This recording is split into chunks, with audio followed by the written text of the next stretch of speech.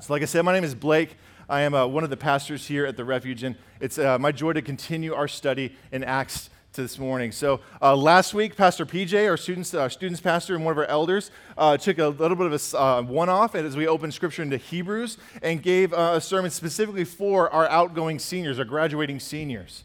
Now, but if you listen to that sermon, if you're here, if you've listened to it online, that sermon wasn't only for the graduating seniors, was it?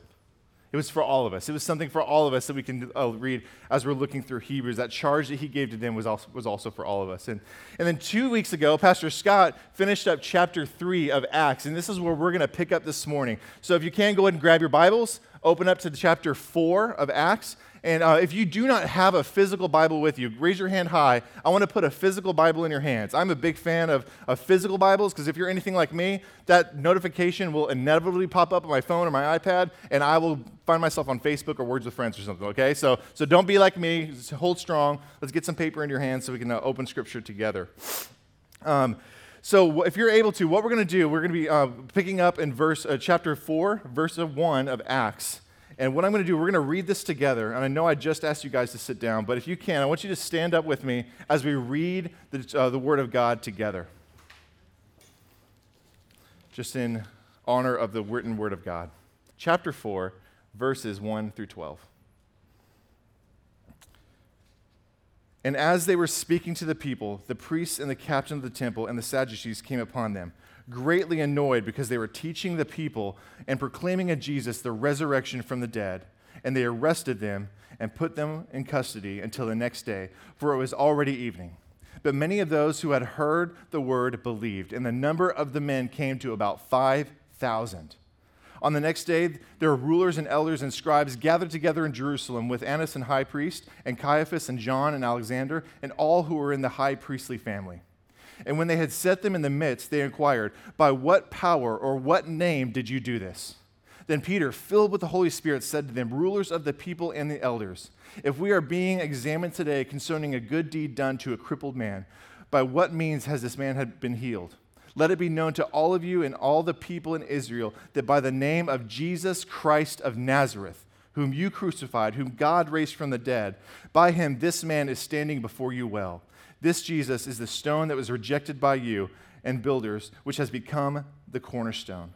And there is salvation in no one else, for there is no other name under heaven given among men by which we must be saved." This is the very word of God given graciously for us. You may be seated. So we find ourselves in Acts chapter 4, verses 1 through 2. And it's yet another fiery scene that we get to open together. And so although Pastor Scott finished chapter 3 last 2 weeks ago, this scene that we're going to be focusing on today is actually a continuation of that same thing. So the scene didn't end in chapter 3, and now it's not a brand new place or anything from chapter 4. That scene is continuing here in chapter 4. So what I want to do is I want to give us a quick recap of what's going on in chapter 3 so we know what the runway looks like as we get into the air here in chapter 4. So Peter and John, at the beginning of chapter 3, were on their way to the temple, with a very busy temple, and they came across a man who is lame from birth. And the man looks up at Peter and asks him for alms or food or money or something to give to him. And Peter gazes at the man with compassion and says, "I have no silver or gold, but what I do have I give to you. In the name of Jesus Christ of Nazareth, rise up and walk." Then what happens? Didn't work, right? No, of course it worked. In the name of Christ, he helped him up, and the scripture says that his feet and ankles were strengthened. And then from there, he was able to jump. He says he was leaping, and he was walking, and he actually walked into the temple praising God with Peter and John. And then so the people looking around in the temple, they notice this, and they're like, "Isn't this the guy that's always at the front of the gate called Beautiful that's always there begging every day? I thought he couldn't walk." So obviously they were amazed by what was going on. And so Peter, looking around, sees the amazement of the crowd. And he looks at them and says that this isn't because of your piety that he's doing this. The reason he's able to walk is because of Jesus. By the way, the same Jesus that you killed and crucified. And then Peter and John, they connect the dots for the crowd, saying that God raised Jesus from the dead. And just as their own prophets foretold that they would. In fact, they themselves will be able to share in Christ's resurrection if they repent and believe in the name of Jesus. And this is where we find ourselves here in chapter 4, because right as they're saying this, they're interrupted. And as they were speaking to the people, and the priests of the captain of the temple and the Sadducees came upon them, greatly annoyed because they were teaching the people and proclaiming in Jesus the resurrection of the dead. So have you ever watched a show on like, maybe it's a show like on one of those weird channels you never get to or anything, and it's one of those shows you don't understand it because it's another language, and they're just doing some weird stuff. Has that ever happened to y'all? You have no idea what's going on. Like there's slime for some reason. There's like a guy in a panda costume. There's another guy like doing something else. You have no idea what's going on. You're just bewildered, right? And you realize they're not the weird ones. I'm the weird one because I just don't understand what's going on, right? I don't understand the language. I don't understand the culture. I just don't understand. So I'm just going to have to believe if you're in that room, you know what's going on. I am not one of them, and that's okay, right? So the reason I say that is because this passage that we see in chapter 4 is a little bit like that. Not that it's crazy with slime and panda costumes or anything like that, but it's a little bit weird because we here in 2023 in Lakeland, Tennessee, we are separated by thousands of miles from where this was written. We're separated by thousands of years from when that was written. We're separated by language. We're separated by culture. There's a lot of things that separate us from the original writing and the original hearing of this letter being written. And so if you're just reading it at face value, there's a lot that could be missed as we read this together. And there's so much good little nuggets throughout this that I want to make sure you don't miss. So here's the game plan for what we got to do this morning, okay? And here's where I need you. I know it's a holiday weekend. I know that you were busy grilling yesterday. You're going to be busy grilling today and tomorrow. But I need you to roll up your proverbial sleeves and get to work with me. Can y'all do that? I need you to do some work with me, okay? Don't tune me out. This is not nap time for some of you, like usual. But this is time where we need to get to work together because I promise is going to be worth the work because there is so much good little stuff in this passage that I want to make sure that we don't miss. And so as we get that context together, as we understand the context of what we're doing, then the application actually becomes very, very easy for us. As we talk about how do we connect that thing that happened way back then, way over there, in cultures I don't understand, how can that apply to me? I promise it's going to make sense. But as we do that, we're gonna enjoy the ride along the way, okay? So let's get back to our text. So as they were speaking, the first thing we got to figure out is who were these guys that were interrupting them. So what we see is that there was three main people that we see here, right? So the first one we see the priests. The priests, and when you hear priests, don't think of necessarily pastors in a church. Think of more like the workers that do the day-to-day things throughout the temple, that they kind of, whatever has to be done to make sure the operations of the temple are going on. But then what we see is the captain of the temple coming on. So other places that he's called the captain of the temple guard or captain of the temple police. He's the guy that cracks some skulls if they need to be cracked, right? He's the guy that takes care of issues, that goes and he's one of the final authorities. He's actually second in command to the high priest of the temple. So this guy, you better do what he says. And then lastly, what we see is the Sadducees coming up. Now, unlike the priests and unlike the captain of the temple, the Sadducees were not an official office of the temple. Instead, they're actually a political group that you might have seen throughout all of these scriptures. Now, this probably isn't the first time you've heard the word Sadducees, right? We've seen all throughout Scripture, and actually, if you're thinking about, especially in the Gospels, you often hear these guys paired with another political group, right? Who's that? The Sadducees and the Pharisees, right? So if you're looking at in the Gospels, you hear a lot more about the Pharisees. Those are the main opponents of Jesus' ministry, the Pharisees. So now as we get into Acts and some of the epistles, we're going to start hearing a lot more about the Sadducees, which is what we see here in chapter 4. Now there's a lot of differences between these guys. I'm not going to exhaustively go through all of them for all of our sake, but the main thing we need to understand between the Pharisees and the Sadducees is that unlike the Pharisees, I was surprised by this too, the Sadducees did not believe in the afterlife. In fact, they believed in very little spiritual things at all, which is weird to think about, right? These are a political group of Jewish leaders, and they don't believe in the afterlife? They don't believe in anything really kind of spiritual at all? So what's the point then? So you have to remember that unlike the Pharisees, the Sadducees, since they didn't believe any of that, their main goal was maintaining the power that they had in that area, the power they had amongst the Jewish people. So the reason they were so concerned with power, that probably helps answer the question of why they use this specific phrase. So it says that they were, in verse 2, they were greatly annoyed. Why were they greatly annoyed? What does it say? Yeah. Because they were preaching the gospel, is that what it says? Because they were preaching the virgin birth? No, what does it say? It's because they were preaching and teaching the people, proclaiming in Jesus the resurrection of the dead. So now, that might seem like a very weird, specific thing for them to be upset about, right? But remember, they don't believe in anything spiritual at all, especially resurrections. So you can imagine that if a bunch of people started believing that Jesus was actually raised from the dead, what does that mean about them? It means they're wrong, which they were, by the way. But it means they're wrong. That means they're probably going to lose a lot of their political and power and credibility.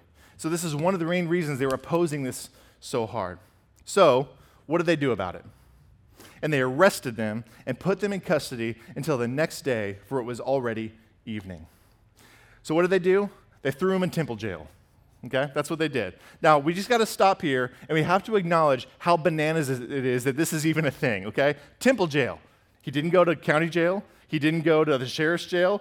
He didn't go to any governmental jail at all. He went to a jail specifically and only done within the temple. All the authority is religious, not necessarily political or governmental. It'd be like, the equivalent would be like if one of y'all right now were annoying me up here, and I called two of my deacons, say, go get them, okay? And go lock them in an office. That's the equivalent. Actually, I kind of like that idea. Okay, next week we're going to implement that, so y'all better shape up, okay? So, but that's what we're talking about right here. That's kind of the equivalent of what's going on. So they locked them up in temple jail, and it says they had to hold them till the next day. The reason being is because they wanted to hold a trial for them, but it was already late in the day. It was too late to start a new trial, so they had to hold them till the next day so they could start fresh. But then something happens that Luke includes, which is incredible. But many of those who had heard the word believed, and the number of men came to 5,000. So Luke interrupts this interruption as he's telling the story, and it's almost like he's saying, nice try, Sadducees. Didn't work. Because what happened? They're trying to squash this, but what happened? A dozen people got saved, right? Several hundred got saved, right? No, 5,000 got saved. That is insane. That is incredible. 5,000 people, because of the things that they were hearing Peter and John preaching and the things that they saw by a lame man being healed, 5,000 were saved that day. Nice try, Pharisees. Nice try, Sadducees. Not going to work. It doesn't matter. So I just love this. I love this picture, and this is one of my favorite things as you look at the history of Christianity. There's been no shortage of people throughout the ages that have opposed Christianity. But for whatever reason, God has decided that it's almost in those specific situations that God just loves to show that he is going to do powerful things through the week, that through those opposition is usually where you see the most growth of the Christian faith. It usually does the exact opposite of what the opposition expects. The more and more it's fought against, the more and more it seems to spread like this unstoppable tidal wave of loving truth. How cool is that? We see it over and over throughout church history. And what we're reading here in chapter 4 is just another example of that. 5,000 men believed. That is incredible. So then we keep going. The writer Luke gets back to the story. On the next day, there were rulers and elders and scribes gathered together in Jerusalem with Annas, the high priest, and Caiaphas, and John, and Alexander, and all who were of the high priestly family.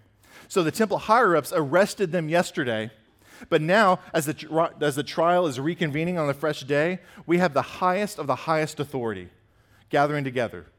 And now, even though Luke doesn't use this name specifically, what he's describing is a group of people called the Sanhedrin. And when you think of the Sanhedrin, what I want you to think of is like our equivalent of the Supreme Court. Like they are the highest authority, but it's not only 9 guys, it's 70, usually around 70 people in the Sanhedrin who is the highest authority within the Jewish life, and that are being called together. And it was mostly made up of Sadducees, a little bit of Pharisees, but you can see that it's the Supreme Court of Jewish life being gathered together to try these people. So they're bringing out the big guns to squash whatever this is they think is going on. In fact, what you need to understand too is that this is actually the same group of people who tried another trial a few years before. What trial do you think that was? Jesus' trial. It's the same guys. The same guys who are trying Peter and John now are likely most of the same people that tried Jesus in that sham trial they put for him. And what did they end up doing with Jesus? They crucified him. They crucified him. So the stage is set for this trial. The Sanhedrin, or 70 of the most influential Jewish leaders sitting around Peter and John. The phrase actually, they usually literally sat around you. So imagine yourself standing with people just all around you, grilling you, right? And this was a formal gathering for that, very, very intimidating with serious and probably even deadly consequences. Then they asked their first question of the disciples. And when they had set them in their midst, they inquired, by what power or by what name did you do this? Can you imagine how scary this would be? Knowing these are the same guys that crucified my Savior, and that what they just asked me was to give the same answer that Jesus did to send him to the cross. Well, how would you answer? Probably think about it, right? This is exactly what they're doing to them. And then Peter did have an answer, though. Then Peter, filled with the Holy Spirit. I'm just going to stop right there. Now, Peter does have an answer, but before we get into what Peter said, I want to make sure that we really don't miss how it is he came up with that answer. So how did Peter come up with the answer that he gave? The Holy Spirit. In short, he didn't, right? The Holy Spirit, he was filling him up. The Holy Spirit spoke through Peter to help him answer. Now, for us reading this today, is this a surprise to anybody? Shouldn't be. Reason being is because this is actually something that Jesus said he would do for us. If you can, keep a finger here in Acts chapter 4. I want you to flip over to the Gospel of Luke, chapter 12. And we're going to see what Jesus had to say to his disciples when they find themselves in situations such as these. Luke chapter 12, we're going to pick up in verse 11. Jesus said, "And when they bring you before the synagogues and the rulers and the authorities, do not be anxious about how you should defend yourself or by what you should say, for the Holy Spirit will teach you in that very hour what you ought to say." You think Peter and John remembered that Jesus told them that as well? I bet they did. I bet when they're standing in front of these 70 people, they were grilling them, asking them, what name is it that you did all this work? I bet they knew that, remembered that Jesus told them that the Holy Spirit was going to convene and help him in this answer. And what we see in chapter 4, that's exactly what happened. When we look at Scripture, do we ever have any reason to believe that God isn't going to do exactly what he says he's going to do?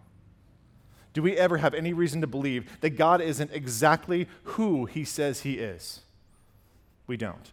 God answers God does what he says he's going to do every single time. God always, always, always keeps his promises. So now that we know how Peter came up with this answer, what is it that he said? Then Peter, filled with the Holy Spirit, said to them, "Rulers of the people and elders, if we are being examined today concerning a good deed done to a crippled man, by what means this man has been healed, let it be known to all of you and to all the people of Israel that by the name of Jesus Christ of Nazareth, whom you crucified, whom God raised from the dead, by him this man is standing before you well." It's a bold move, Cotton. That's a bold move, okay? Imagine, he knows exactly the answer they don't want to hear. He knows the implications of what's going to happen if he answers it. He does it anyway, being filled with the Holy Spirit, the Spirit interceding for him in that time of trouble. Do you see the in-your-face irony of this? In the middle of the very group that sent Jesus to the cross, Peter here is preaching the very thing that landed him in this trial to begin with, the resurrection. That's what got him arrested, but he's telling it to his accusers as well. He is not backing up at all. Not only that, we see the same accusatory tone that he used back in chapter 3 as Scott was preaching. Jesus Christ of Nazareth, whom you crucified, whom God raised from the dead. So not only am I talking about Jesus, you need to remember, you guys are the ones that killed him. But guess what? Even though you crucified him, God raised him from the dead. You crucified him, but God raised him from the dead.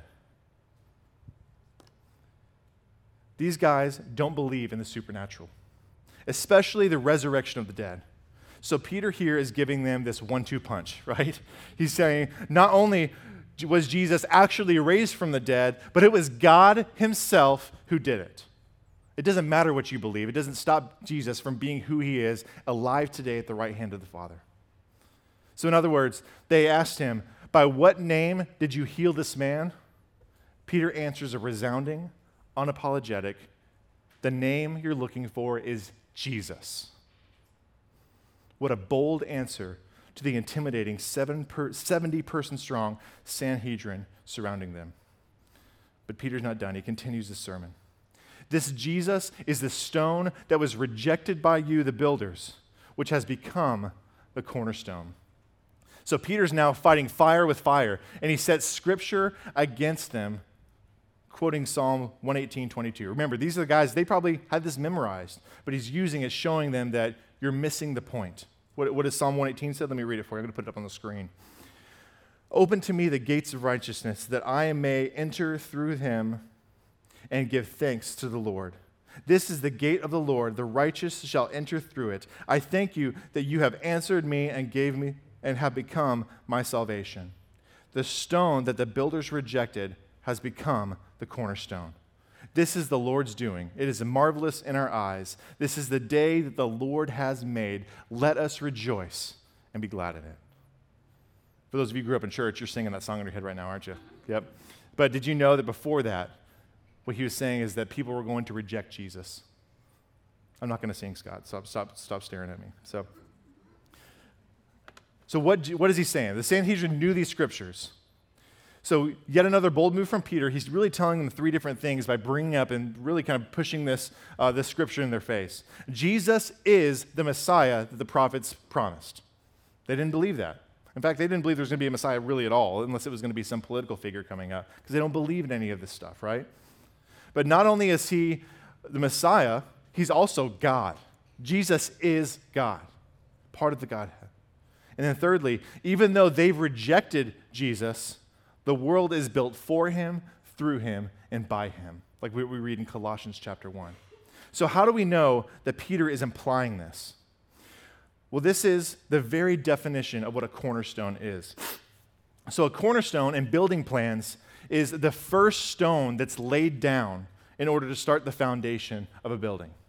And then what they do is, based on that one stone for the whole building, what happens is they use all of the other stones in reference to that one stone to make sure that it's square to the building. So we know that every other stone in this wall or in this building is in its precise place because we know that the cornerstone is in its place. And I can judge where this stone is in relation to the cornerstone. So everything is referenced back to the cornerstone. And Jesus is the cornerstone, is what Peter's saying. The very reference point for the foundations of not only our faith, but the universe itself.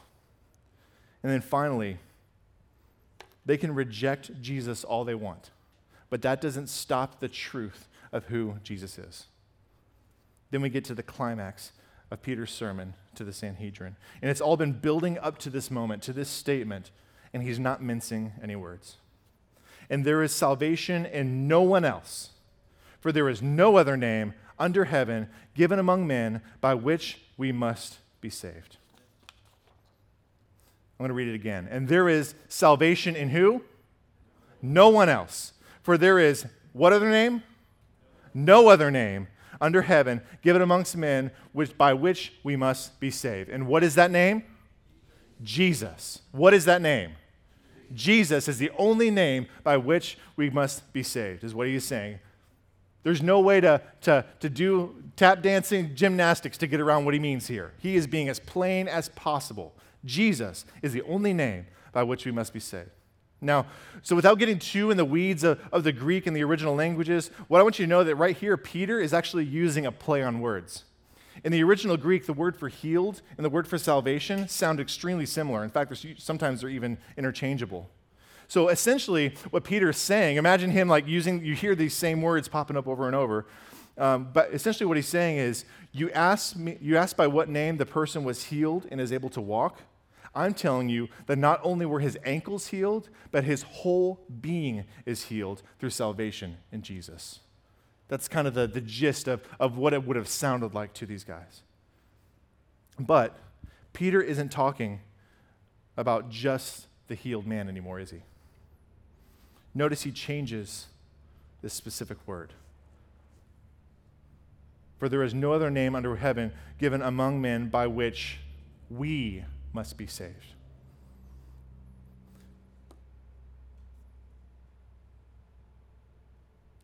He's including himself. He's including everyone listening in that group, that they're not off the hook.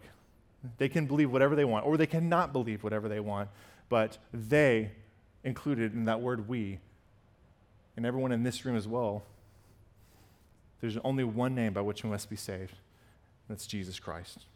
He was saying that to himself. He was saying that to the Sanhedrin. He was saying that to the priests and everyone in that room, and he's saying it to us today as well. So,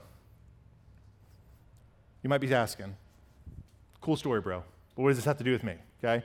Thanks for the going through all this stuff, but I don't see what a sermon said 2,000 years ago has to do with me today in 2023 with my life here in Memphis. So what are we supposed to do with this? Well, what I want you to do, now that we've brushed up on some of the cultural nuances that we saw going on in this room, there's 3 questions that I want to put before you. But these aren't questions that I want to ask you. These are questions that I want you to ask of yourself, okay? So the first question is interesting as we place ourselves maybe in the shoes of Peter and John. The first question is this: would they arrest you? Would you be arrested?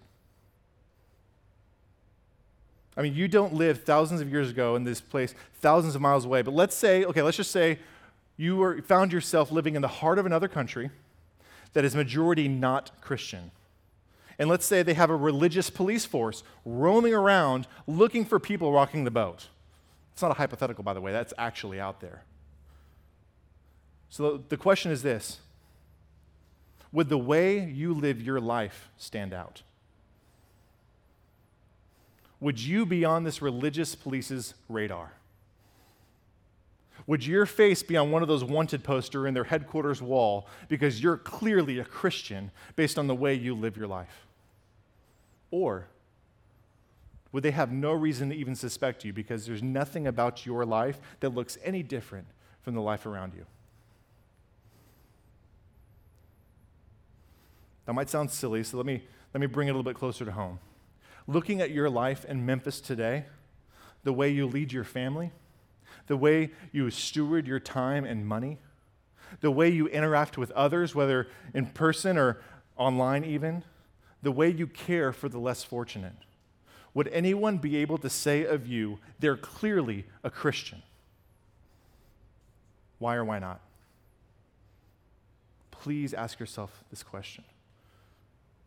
If I were to have a camera crew follow you around 24/7 for a week, what about your life would scream, I'm a Christian? Maybe that's a good question for you to ask of your spouse or of someone who's very close to you, but this is something that you have to ask yourself. Because remember, what did Jesus say about a tree? You'll know a tree by its what? By its fruit. Does your life show the fruit of Christianity?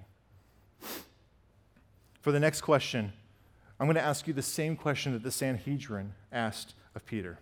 By what name are you doing this? Peter answered, there is salvation for no one else. There is salvation in no one else, for there is no other name under heaven given among men by which we must be saved. So you have to ask, what name are you looking to for salvation? The easy Sunday school answer is Jesus, right? That's the name we're probably all going to say out loud. But if you look inward, what are the things that you're actually placing your hopes on? Let me ask it this way. What is the thing in the back of your mind that if that were to be threatened, it would give you the most anxiety? Perhaps the name of your ultimate hope is financial security, maybe like emergency funds or 401ks or investments. By the way, it is shaky right now. So are you feeling ever more anxious because you see maybe your financial stability foundations shaking? Maybe the name of your ultimate hope is a successful career, or being a good parent, or having good kids. Or maybe it's physical safety. Maybe it's your health.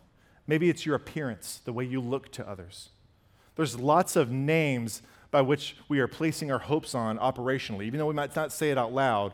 Again, if we look at the film from that 24/7 camera crew, we're going to be able to see what is actually important to you. Now, don't get me wrong. None of these things are bad on their own, are they? None of them are bad on their own. But when we look to these things to bring us comfort and security more than Christ, it becomes idolatry. So what's the thing, as soon as it becomes a little shaky, you start to get nervous? If you're not sure, another way to expose what this might be is maybe you can look at your calendar. Where do you spend the most of your time? That can be a good diagnostic to maybe expose what is really most important to you. Or look at your bank account. What are the things that you spend the most money on? That can also be an indicator of where your treasure truly lies. Looking introspectively at these two questions, it might stir up some guilt. I hope it does for all of us. All of us, there are always things in our lives that we are placing above Christ. And it's a gift of the Holy Spirit allowing us to be convicted of those things so that we can continually submit those things to Him. And He's always sufficient to take those under the beauty of the cross, is He not? But just as Peter had a tendency to do at the end of his sermons through Acts, I'll ask the third question, just like Peter usually asks. Of what do you need to repent? Just like with the Sanhedrin, it's never too late to repent. Maybe you realize that your life doesn't reflect that you're a follower of Jesus. Maybe you realize that you're placing your hope on some other name than Jesus. It might not necessarily be an either-or thing either. You love Jesus, but the idea of not having whatever this is gives you more anxiety than not having Jesus. No matter what it is you may feel convicted of, as long as you have air in your lungs, it's never too late to repent. Perhaps your repentance might sound something like this. Forgive me, Father, for holding back, not fully submitting my life to you. Or it might sound like, forgive me, God, for believing the lie that the life you offer will somehow be less than what I can build on my own. Or, forgive me, Lord, for just paying lip service to being a Christian while my life looks no different than the world around me. Or, forgive me, Jesus, for placing my finances or my goals or my family or my health, whatever it is, in a position of more importance in my life than you.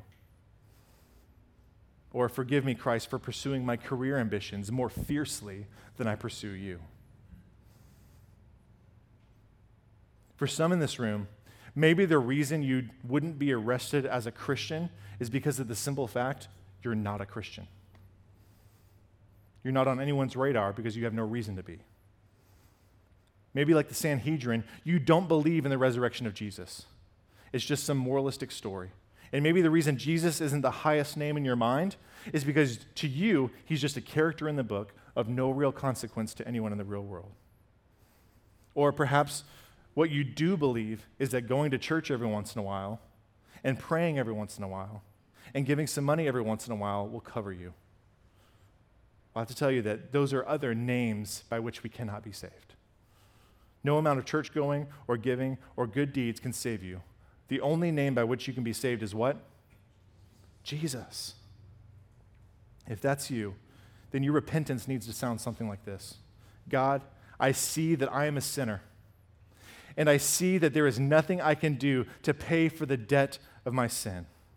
I acknowledge that Jesus is the only name by which I can be saved.